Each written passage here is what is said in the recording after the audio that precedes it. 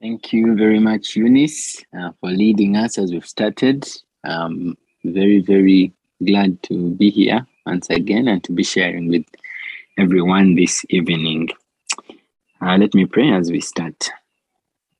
Father, in the name of Jesus, we continue to give you thanks because you are good and faithful God. You're trustworthy. You're trustworthy. You are faithful. You are faithful, and all your promises are yes and amen in Christ. We thank you, Lord, that we have such a confidence in our God, that we know that nothing with you is impossible, that we can turn to you at all times and in every situation and be confident that you, our ever-present help, will be there. We give you thanks and we give you praise for life, for sustenance, for your providence, for your mercies every day. We thank you for all of us that are on this call, for many who are going to join or log in later, that we have this joy that we know you, that we are called your children. Even better, Lord, that you know us, that you count us among the number of your people.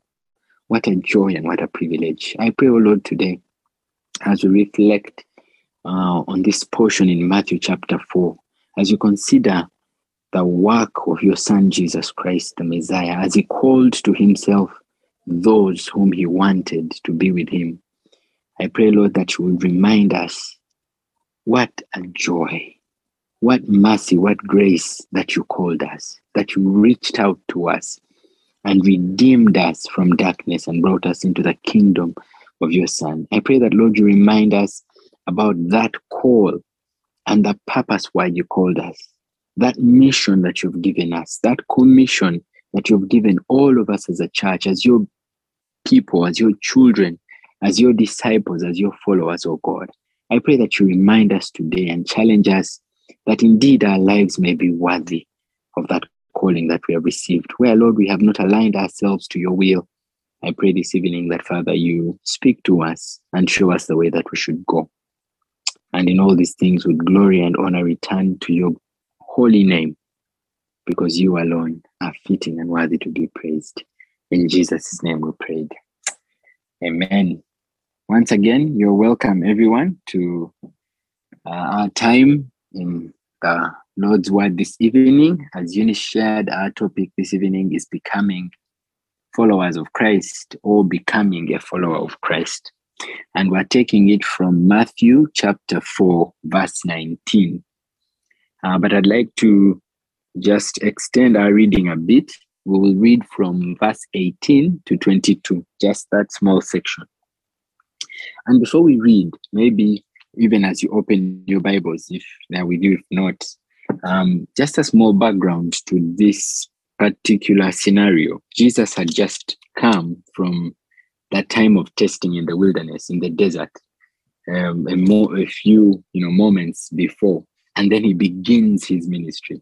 He begins his ministry of preaching and declaring the gospel. John had been put in prison, so Jesus began moving, began speaking to the people, calling them out, reminding them of the scriptures, and calling them to repent.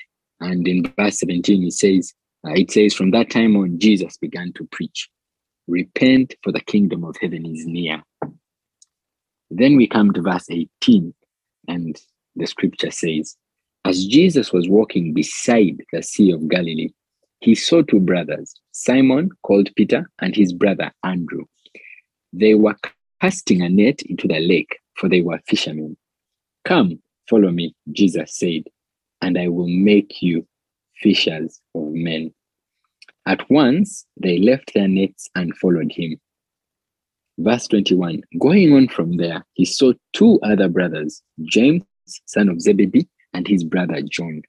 They were in a boat with their father Zebedee, preparing their nets. Jesus called them, and immediately they left the boat and their father and followed him. That's the word of the Lord.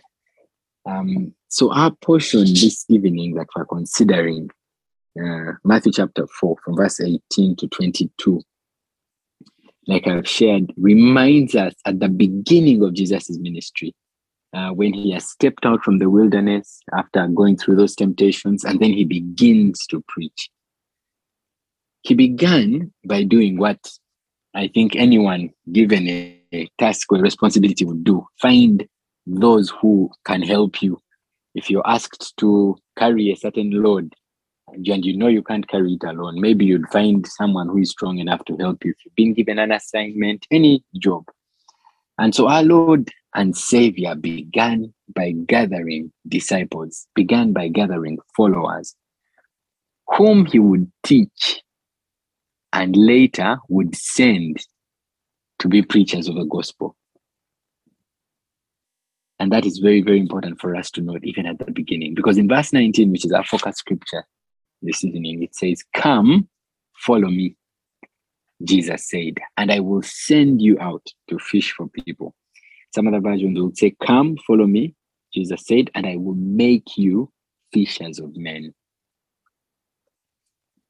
We notice in that passage that we have read from verse 18 to 22 about the effectiveness of the call of God or the call of Christ.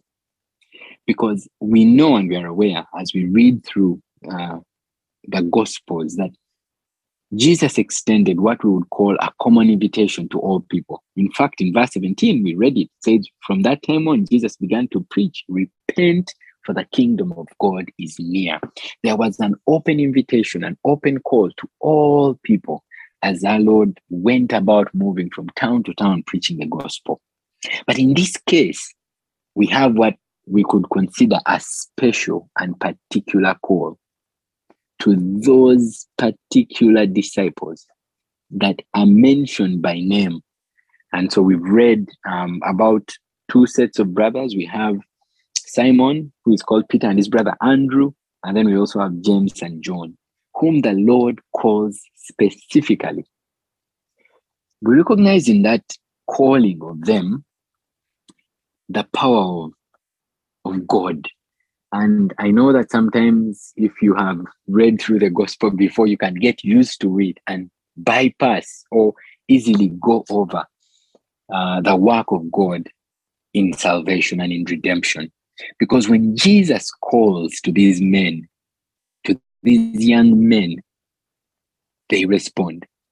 One, it is a call of grace. Jesus does not call these men because they have, and we will see later who they were. He doesn't call them because they have signposts up saying we are good people, we are ready to support you. No, he comes to them not because of anything they have done, but because of his grace, undeserved. And when he speaks and calls to them and says, "Come," and many, if you've read these instances where Jesus calls the disciples, we always wonder, why is it? How come they responded immediately? What compelled, what moved these men to immediately leave what they were doing and follow Jesus? But that shows us the power of God's word, that he speaks and it is done. That when God calls out to a man, I would say it is impossible that that person would say no. I recall Abraham in the Old Testament, how God called him and told him to leave his father's house and go to a place that the Lord would show him, and how the scriptures show us that Abraham in faith trusted God and left his father's house, going to a place he did not know. And so we have here in the disciples a similar situation where Jesus calls to men who have no idea where he's taking them, who at that point knew nothing about the gospel, probably very, very little what they had heard from John, because we know when we read the gospel according to John, these men seem to have been disciples of John, seemed to have been following him around or interested in what he was saying. But here is Jesus, new on the scene. He calls to them and they step out in faith. And so that is very, very, very important. We also notice that when Jesus calls them, he's calling them to teach them, to make them into something, because he says, "And I will make you." So he from the onset, he calls them to follow him and lets them know what his objective is, that he's going to instruct, teach, and mold them into fishers of men. So he's appointing them. Immediately he calls them, he tells them, this is why I have called you. One, that you would follow me. Two, that I would make you into fishers of men. When we look in detail, we ask ourselves first, where were these men when they were called? And it is interesting to note that these men were by the seashore. Now, I don't know how many of us are familiar with the shores of Lake Victoria, or if you've been to a fishing village, what they call a fishing village or a landing site. If you have been to a place like that, if you have had the opportunity, if you haven't, one day when you get there, I pray that this scripture will, be recalled in your mind, and you get a picture of the scenario our Lord was in. Fishing villages and landing sites are not nice places. I can tell you obviously that the smell of fish, dead fish, is not very welcoming. The stench that comes from when fish have been cleaned and separated and all that refuse that remains leaves a distinctively unappealing smell around that landing site of fishing village. So it is not a kind of place that someone would willingly go to rest. But strangely, this is where Jesus was walking. These men were fishermen, clearly. Some were preparing to cast a net, others were repairing their net in the boat. But how our Lord, of all the places he could have gone to, because let me take us back a bit again to the Old Testament. If you recall, when the kingdom of Israel had been captured again by the Babylonians, Nebuchadnezzar took for himself members of the royal family, young men who were intelligent, who had a good form, beautiful. When speaking of Daniel and his friends, those were the ones that King Nebuchadnezzar chose. And so thinking about our Lord, we would have thought he would have gone perhaps to the leading places in the town at the time, perhaps gone to the Pharisees and the Sadducees and the teachers of the law, and picked from those men and picked from such an accredited place. But he goes to a place where there are men who are not so refined, men who probably didn't have an education, or if they did, it wasn't, of any importance as to give them any standing in society. They were not polished men. They were no more mean men. And these were the ones he called. So that is the kind of place where they were. And we consider today, when we think about the gospel and evangelism and where the gospel might reach, that oftentimes perhaps we have been blinded, by the thinking of the world that there are people who deserve to hear the gospel because of where they are, because maybe they have a good economic standing or a social standing. And we have neglected some on the basis of they don't seem worthy to receive this message. But we are challenged immediately by where our Lord picked his disciples. We will see again that in all these cases, we realize that God does not see the way man sees. In fact, it reminds me again of the anointing of David when Prophet Samuel goes to the house of Jesse, I believe, and the sons are brought forward one after the other. Some muscular, well-built, trained military men, and still someone insisted that this is not the one. Until much later, after remembering that there was a son called David, David is brought not so manly, not so muscular, and then that is the one to whom the Lord chooses, anoints, and appoints as being the next king of Israel. And so we are challenged from where God called these men, from where the Lord found them, that God does not see as men see.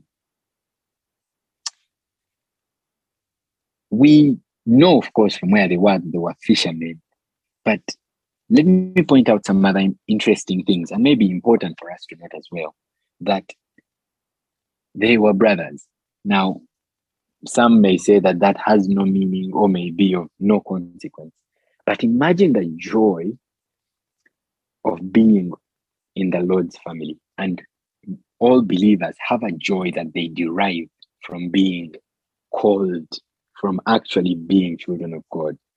One of my favorite verses in First John that says, "Behold, what manner of love the Father has bestowed upon us, that we should be called children of God." And that is what we are. The joy, the happiness, the security, the peace that we derive from being part of God's family. And in that family, we find men and women of different tribes, of different ages, of different races, and yet feel so closely knit with them because of that bond that we share in Christ. How much more would that bond be if indeed we shared it with members of our own family? If we can enjoy such fellowship, such closeness with men and women with whom we are not related, how much more with those whom we are related with? And so that is something important, that how could we think of becoming followers of Christ or even be followers of Christ and it has no impact on those of our own household? Of course, it's not uncommon that there are many who would deny the faith or many who would not want to hear the gospel. But I believe that every one of us that is on this call today, if you indeed find joy in knowing the Lord and being known by him, if you find joy in that eternal security of being his child, it would be strange that you would want to deprive that joy from members of your own family. We realize that being fishermen, these men were obviously not rich, because if they were, they would not have been doing such work. But these are the men to whom Christ comes. Those who seemed to have nothing in the eyes of the Lord are still people.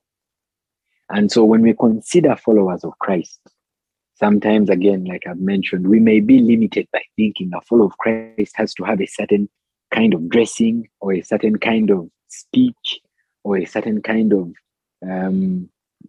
social circle or network. But the men the Lord came to had none of these things. They were unlearned men. They were not men of literature.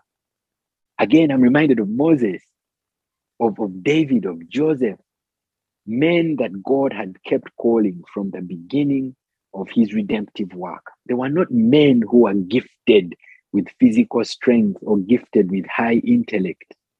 They were seemingly unqualified men whom the Lord called and qualified to be a part of his ministry. They were seemingly ordinary men who, by the standards of the world, would not have been competent. But the Lord received them, called them to his service. It is important for us to remember that this did not mean and does not mean that the Lord, because many people will use this and say that we then cannot now expect a certain standard from those who are called to ministry or to all of us as believers.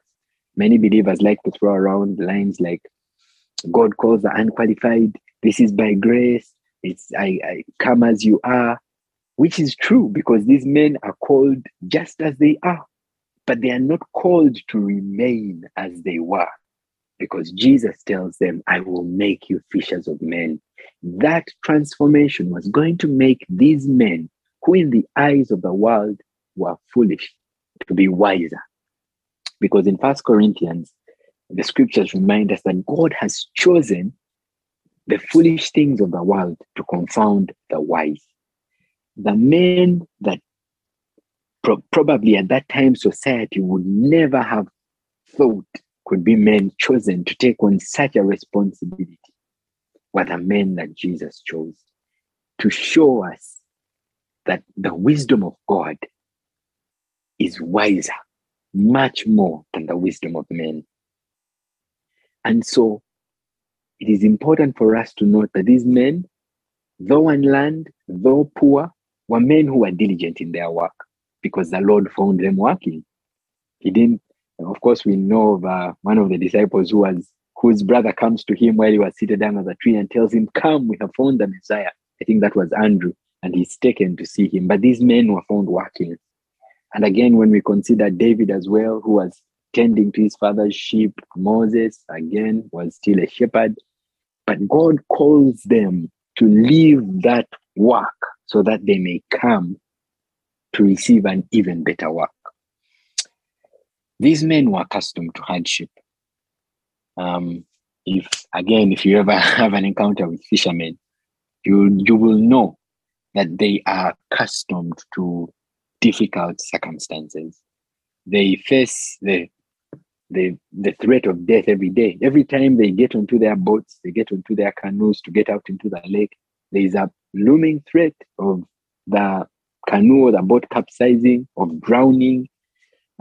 It rains when they are out there and they have to get back to the shore. They have to stay in the cold. They have to be patient because fish are sensitive. Any sound, any vibration, and they, disappear. And so these men were not strangers to hardship. They were not strangers to hard labor. And again, it is common that those who have come into the fellowship of believers have sometimes been deceived to think that they have come to be idle or to some laissez-faire arrangement. Because those who are to be disciples of Jesus, to be true followers of Jesus, to be soldiers of Christ, as the scriptures tell us, must be prepared to endure hardness. It is not something to be taken lightly. It is true.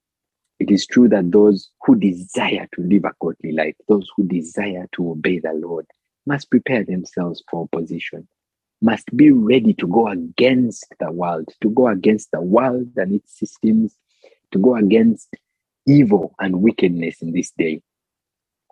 Because when God calls these men, he calls them, one, to follow him. And of course, we know later he tells them about the cost of being his disciple, what it means to take up their crosses and follow him. So that is very, very, very important. Jesus intended for these men not to remain fishermen, but to become fishers of men. Not to simply be men who go about their day looking for one meal to the other, but to be men who fish for the souls of other men, so that they would save them, so that they would gain them for Christ, so that they would win them over from darkness into the kingdom of light. And it is important that while these men are being called and they're being given this commission, it is Jesus doing it. Friends, there is a continuing temptation often in our relationship with the Lord to think that perhaps there are certain things that are our own doing, to think that we can do things without him. But it is humbling and a very good reminder that it is Christ who works in us. It is Christ who works in us. It is him who transforms us to be exactly what he wants us to be. For the work that the Lord was calling these men, he said, I will make you fishers of men. It was him to transform them, to qualify them, to teach them, to instruct them, to guide them. And so for the time that Jesus was on earth, for his ministry, he lived with these men. He taught them, he spoke to them, he showed them, guided them. They were witnesses of the miracles that he performed. They are witnesses of the gospel that he preached. I want to spend a bit of time on that phrase, follow me.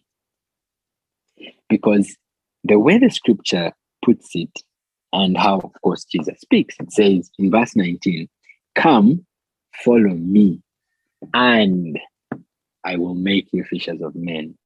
The and there is important because it joins two sentences or two parts of a sentence. That in order for these men to become fishers of men, they needed to follow Christ. And that is very, very important. They needed to follow Christ. One, they had to detach themselves from what they were doing. They had to put down their nets and follow him.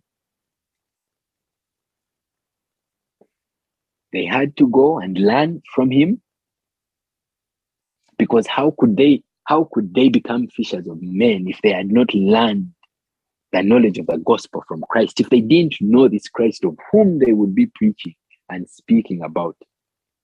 It was important that they left what they were doing, followed Christ, and learned from him.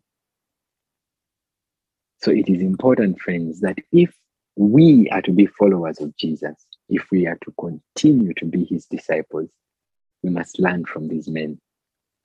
We must learn to follow Christ and to do as he did, with diligence, because Christ was diligent in his work, with faithfulness, with obedience to the Lord. The scriptures remind us that those who obey me, those who love me, obey my commands. And that is Jesus speaking. He's telling the people, those who claim to love me, prove it by obeying. So in obedience, just as Christ did, because Christ is our example. And he was the example of these men. And so an encouragement to all of us that becoming followers of Jesus is a journey. It is a journey that all of us whom the Lord has called are walking. It is a journey of learning, of being transformed, of putting off the old self, of putting on the new self, of recognizing our Lord and growing to know him every single day. And the Bible says that those now who behold, as with unveiled faces, the glory of Christ, are being transformed from one level of glory to another. And so, like these men who are called to follow Christ, and he would make them fishers of men, we too are called to follow Christ, that he would transform us, primarily all of us, that we would be fishers of men. And if in any special way we are called, because of course we have clergy, priests who serve in the church, and all of us are called to minister. You do not have to be a priest. Wherever the Lord has put us, he has called us to serve and to be lights and salt in the world. And so each and every one of us has an obligation, has a duty to follow Christ. And that is very, very important for us. Not to follow him one day, and not to follow him only on Sunday, but to follow him every day.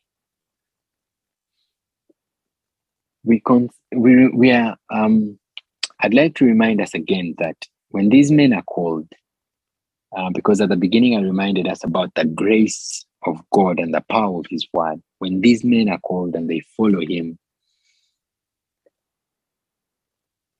it reminds us again that all of us must have our utmost affection on Christ. The scripture does not shy away from telling us that anyone who would be a disciple of Jesus must forsake all others. That our utmost love and affection must be set on Christ. That in comparison to Christ, all other things must seem as rubbish in comparison to Christ. Because only then do we truly love him as we ought to. Only then can we truly follow him, if we love him above all things. We must be ready to part with every other thing for the sake of knowing our Lord Jesus Christ, for the sake of walking with him, for the sake of following him. We must be willing to dissociate ourselves, disentangle ourselves from the affairs of this world, so that we may give ourselves wholly, completely, because that is what our Lord requires and demands. And so when we consider this passage again, and I will read through it again, Matthew chapter 4, verse 18 to 22. As Jesus was walking beside the Sea of Galilee, he saw two brothers, Simon called Peter and his brother Andrew. They were casting a net into the lake, for they were fishermen. "Come, follow me," Jesus said, "and I will make you fishers of men."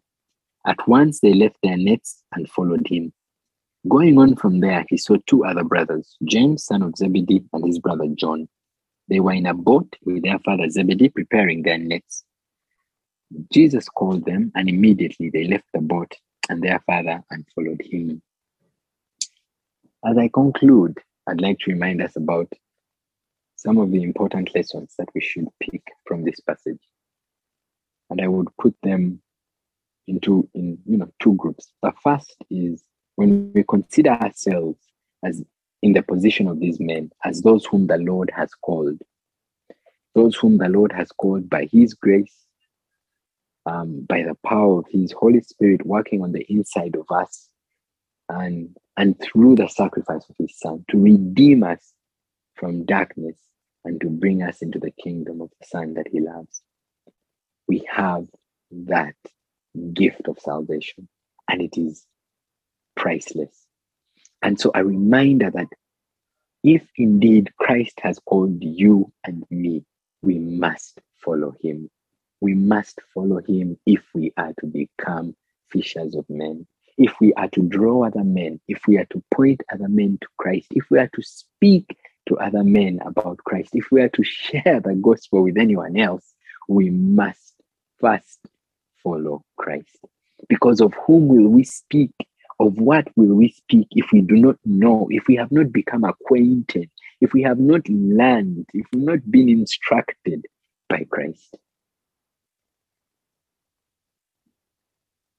2, in the second part, I would say for those of us who, indeed, this is actually for all of us, as we consider the salvation of other people. And I know that for any believer, because indeed this is what our Lord calls us to, we desire that all creation would worship the Lord, that all creation would be subject to Christ, that all would come to know him and be saved and not perish, because that is what our Lord desires. We are reminded that even in the work of evangelism, even in the work of spreading the gospel, even in the work of preaching the good news of the kingdom of God, we are only vessels, because we see the Lord himself at work in the lives of these men, that it is the Lord who calls. Indeed, Christ said himself that no one can come to me except if the Father draws him. So we are reminded that we are merely vessels through whom the Lord draws men to himself. We are merely vessels through whom the grace of God and the mercy of God extends to those who do not know him. And that must both encourage and challenge us. Encourage us in knowing that we do not have to be limited by our weaknesses. As we have seen these men, we do not have to be limited by maybe our level of education or our standing in society or where we come from or who we think we are or who we ought not to be limited by everything, but be freed by the knowledge that it is God at work and he will not fail. For any whom the Lord has called, he will save. Challenged in knowing that if we are earthen vessels that carry this glorious power, if indeed the Lord has indeed come to dwell in us and has called us as his ambassadors, how must we order and align our lives? And that must challenge us. How must we walk as those who are followers of Christ? How must we speak? What should our conduct and speech and faith and purity tell the world when they see us? Does it speak that we are followers of Christ? Does it reflect? Does it show that we believe in God? It must challenge us to know that we are vessels that carry his divine nature. So I pray that as we have meditated on this scripture, as we have seen how the Lord called these men to come and follow him, that he would make them into fishers of men, I pray that we've been reminded of the privilege, that we've been reminded of the amazing grace that saved us, wretched as we were.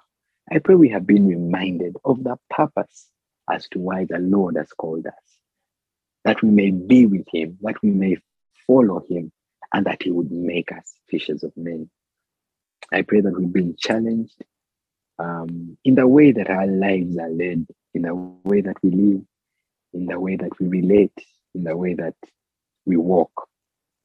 I pray that we've been encouraged not to give up because of hardship or difficulty, but encouraged that as we walk, and our Lord promises that He is always with us. I pray that we are encouraged, that we have an ever-present help. I pray that we're encouraged that when our Lord says, "Follow me," indeed He goes ahead of us. And that is comforting. Let us pray. Heavenly Father, we thank you for your word. And this evening, as we've meditated on that scripture, "Come, follow me." I pray that, Lord, for all of us on this call, for the people in the church, for the people in the church at All Saints Cathedral, the people in the Church of Uganda, and the church, the body of Christ all over the world, I pray that these words will resound, that indeed we ought to follow you, that you ought to be the one that goes ahead of us, that it ought to be you from whom we learn, that it ought to be you from whom we take our example, that it ought to be you by whom we order our steps. I pray, Lord, that we are reminded that indeed we ought to live a life that is worthy of the calling we have received, a calling from the Most High God. So, Father, in whatever areas you have called each and every one of the individuals here today, I pray that, Father, you would continue to lead them. I pray that they will find comfort and confidence in walking that path you have called them to. And Lord, where you have promised and you've said in your word that you would make us fishers of men. I know many people perhaps have tried to share the gospel with someone and they didn't meet a favorable response. Perhaps many people are afraid of even trying to share the gospel for the sake of being ridiculed. Perhaps others have never even considered it. I pray that this evening you remind us that you did not call us just so that we may sit, but you called us that we may become your ambassadors, that we may become a light, a beacon to the world for those who are lost in darkness, that they may see and come to you. I pray for each one of us, oh God, that as we follow you, we will indeed be true and allow you to transform us to be fishers of men. That, Lord, for whatever good we have found in our relationship with you, whatever joy, that, Father, we would burn with the same passion to want others to share in that joy. That, Father, we would share your heart for the world, because we know that you, more than any of us, desires to see men being saved and not perishing. That you rejoice over even one sinner who repents. So, Lord, I pray that you impress upon our hearts that passion and desire of seeing the lost being found, of seeing those caught in darkness coming into the light. I pray that, Lord, we do not get comfortable with where we are. We do not get comfortable in thinking that as long as we are okay, it is enough. But, Father, we would have a concern for others as you do. So, Lord, may our hearts desire for what your heart desires. May our hearts desire for the salvation of men as your heart does. We thank you, Lord, for this time, for this evening. We are grateful for your word that brings light, that nourishes our spirits and our souls, your word that encourages, that builds us up. I pray that indeed your word will continue to work in us. We will continue to grow to become that body that your word speaks of, that will bring glory and honor to your name. That your body, the church, would be a display of your power, a display of your glory, of your goodness, of your mercy, of your love, that the world will see, that men will see and be drawn to you. We thank you. In Jesus' name we pray. Amen. Thank you, Mr. Praff, for allowing God to use you. Amen, Mr. Praff. In such a powerful. And we give God all the glory, all the honor and praise. Friends, I was thinking when he was sharing, and this is the thoughts I had recently. Think about David. a young man who was tending sheep. For all of you who have grown in areas where they take care of cattle, you can imagine a boy that has come out of grazing animals and sheep in this case, and is lifted to the level of being a king. The Bible does not tell us that David went into this school. The Bible does not tell us that David went into this training.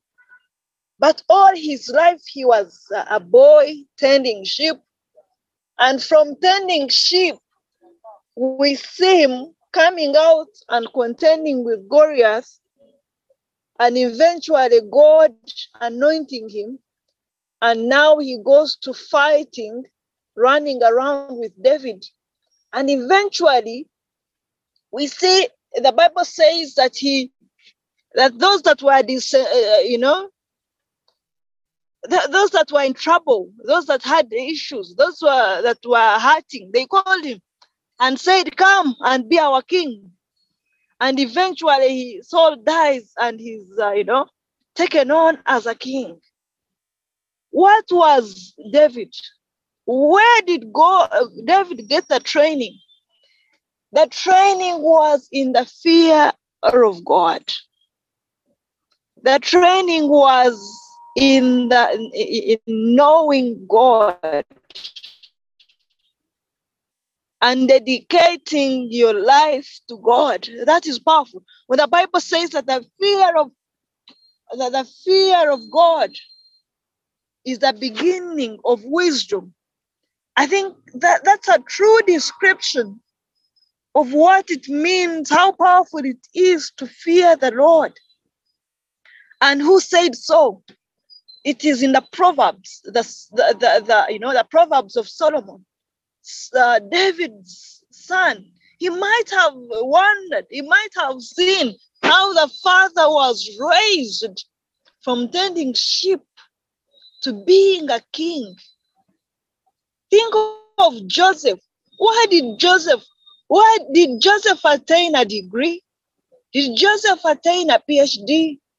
And if he didn't, where did he get the knowledge to give Pharaoh a proposal of what Pharaoh is to do? And that was powerful. It was life-changing. Where did he get the training? Which school, which university did Joseph go to? The fear of God. The fishermen. The fishermen. Imagine the fishermen. Go to Lake Victoria and see the fishermen, how they think, how they do things. Look at them. And from them, they become a great man that spread the gospel, that even up to now, 2,000 years, we still lean on the gospel.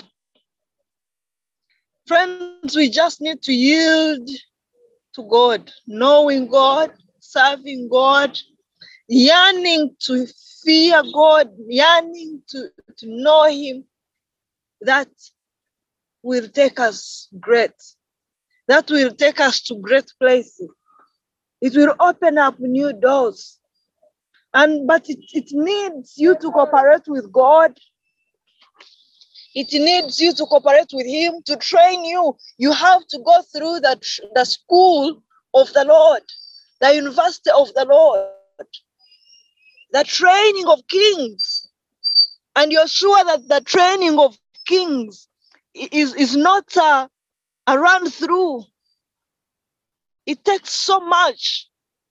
So, Father, we give you thanks, honor, and adoration. We give you thanks for the word that you have spoken to us through your servant. Thank you, my Master, for teaching us to be your followers. Thank you, my God, for when we look back at the examples of men and women that were successful, There were men that were diligent to follow you.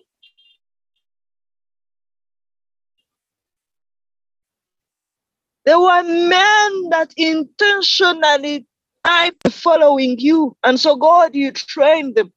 You went through, you made them go through your university.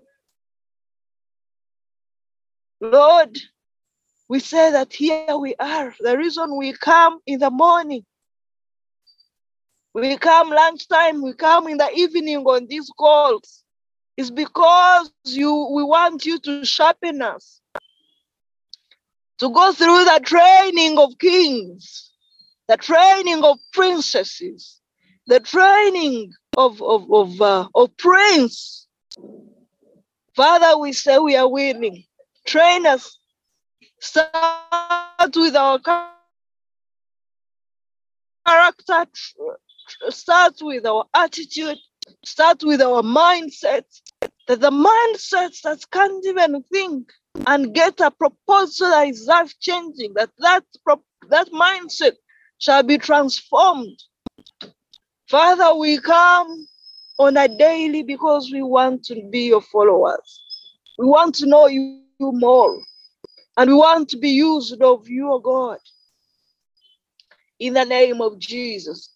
You who transformed fishermen into great men that speak with power, that speak with knowledge, that even those that know them, they are amazed at how ways they have come. You are God we serve even now. You are the Lord Jesus we have trusted. You who lifts a shepherd, a boy that tends sheep, and you lift him up. You raise him up from being tending sheep, a despised role. You promote him so highly to being a king, to the palace. What a God that we serve. What a God that we serve. Who can even perceive it? Who can even think about you? Who can even understand your ways? That you lift a man from attending sheep to being a king, to being a great man. Ways. Heavenly Father, we can't even, understand you. We can't even think to know your ways. Indeed, your ways are far from us, oh God. So, Father, we pray, we say that, yes, we are here. We are willing. We are willing to go through the training of kings. We are willing to go through the training of queens. We are here to go through the training of mighty men and women. We are here, God, to go through your training. To go through your training. Prune us. Check our lives. Check our attitude. Check our ways. Prune us, oh God, to make us into the people that you really want, oh God. To be a people that will be your ambassadors, O King of Glory. To be a people that will transform our societies, O King of Glory. That we will be a church that is unstoppable, God. Because we have learned from you. Because we will be known as followers, as your followers. Because we will be known as unstoppable men and women. Because we have known you. Because we trust in you. In the name of Jesus. And so our ways and our character and the people will attract many to your kingdom. Will attract many to follow you. Will attract many to ask what we have eaten, what we have done.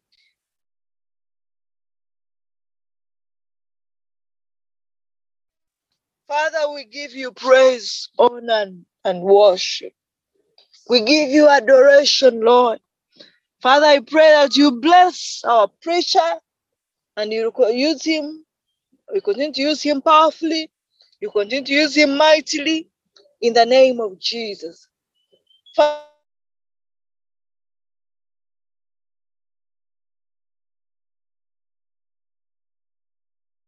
Father, I pray that a blessed platform to learn of this training that has given us a platform to know how to be a people, to take charge in the name of Jesus. Because when you created man to have dominion, to rule, oh God. But the enemy tries always to put us down. But you have given us the opportunity. You have given us the platform to be trained, to be sharpened, to know what we are, to know what we gain from trusting you and believing you. And so, Father, we cannot take it for granted. For sure, know that you want to use us. We know that you're reviving the church, you're reviving the societies, oh God. And so you want men and women to use for this end time revival. You want men and women that will revive the societies back to your God. Father, we remember when you called Isaiah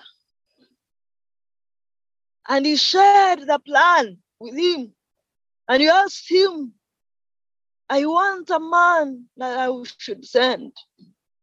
And Isaiah said, I am here, Lord, send me.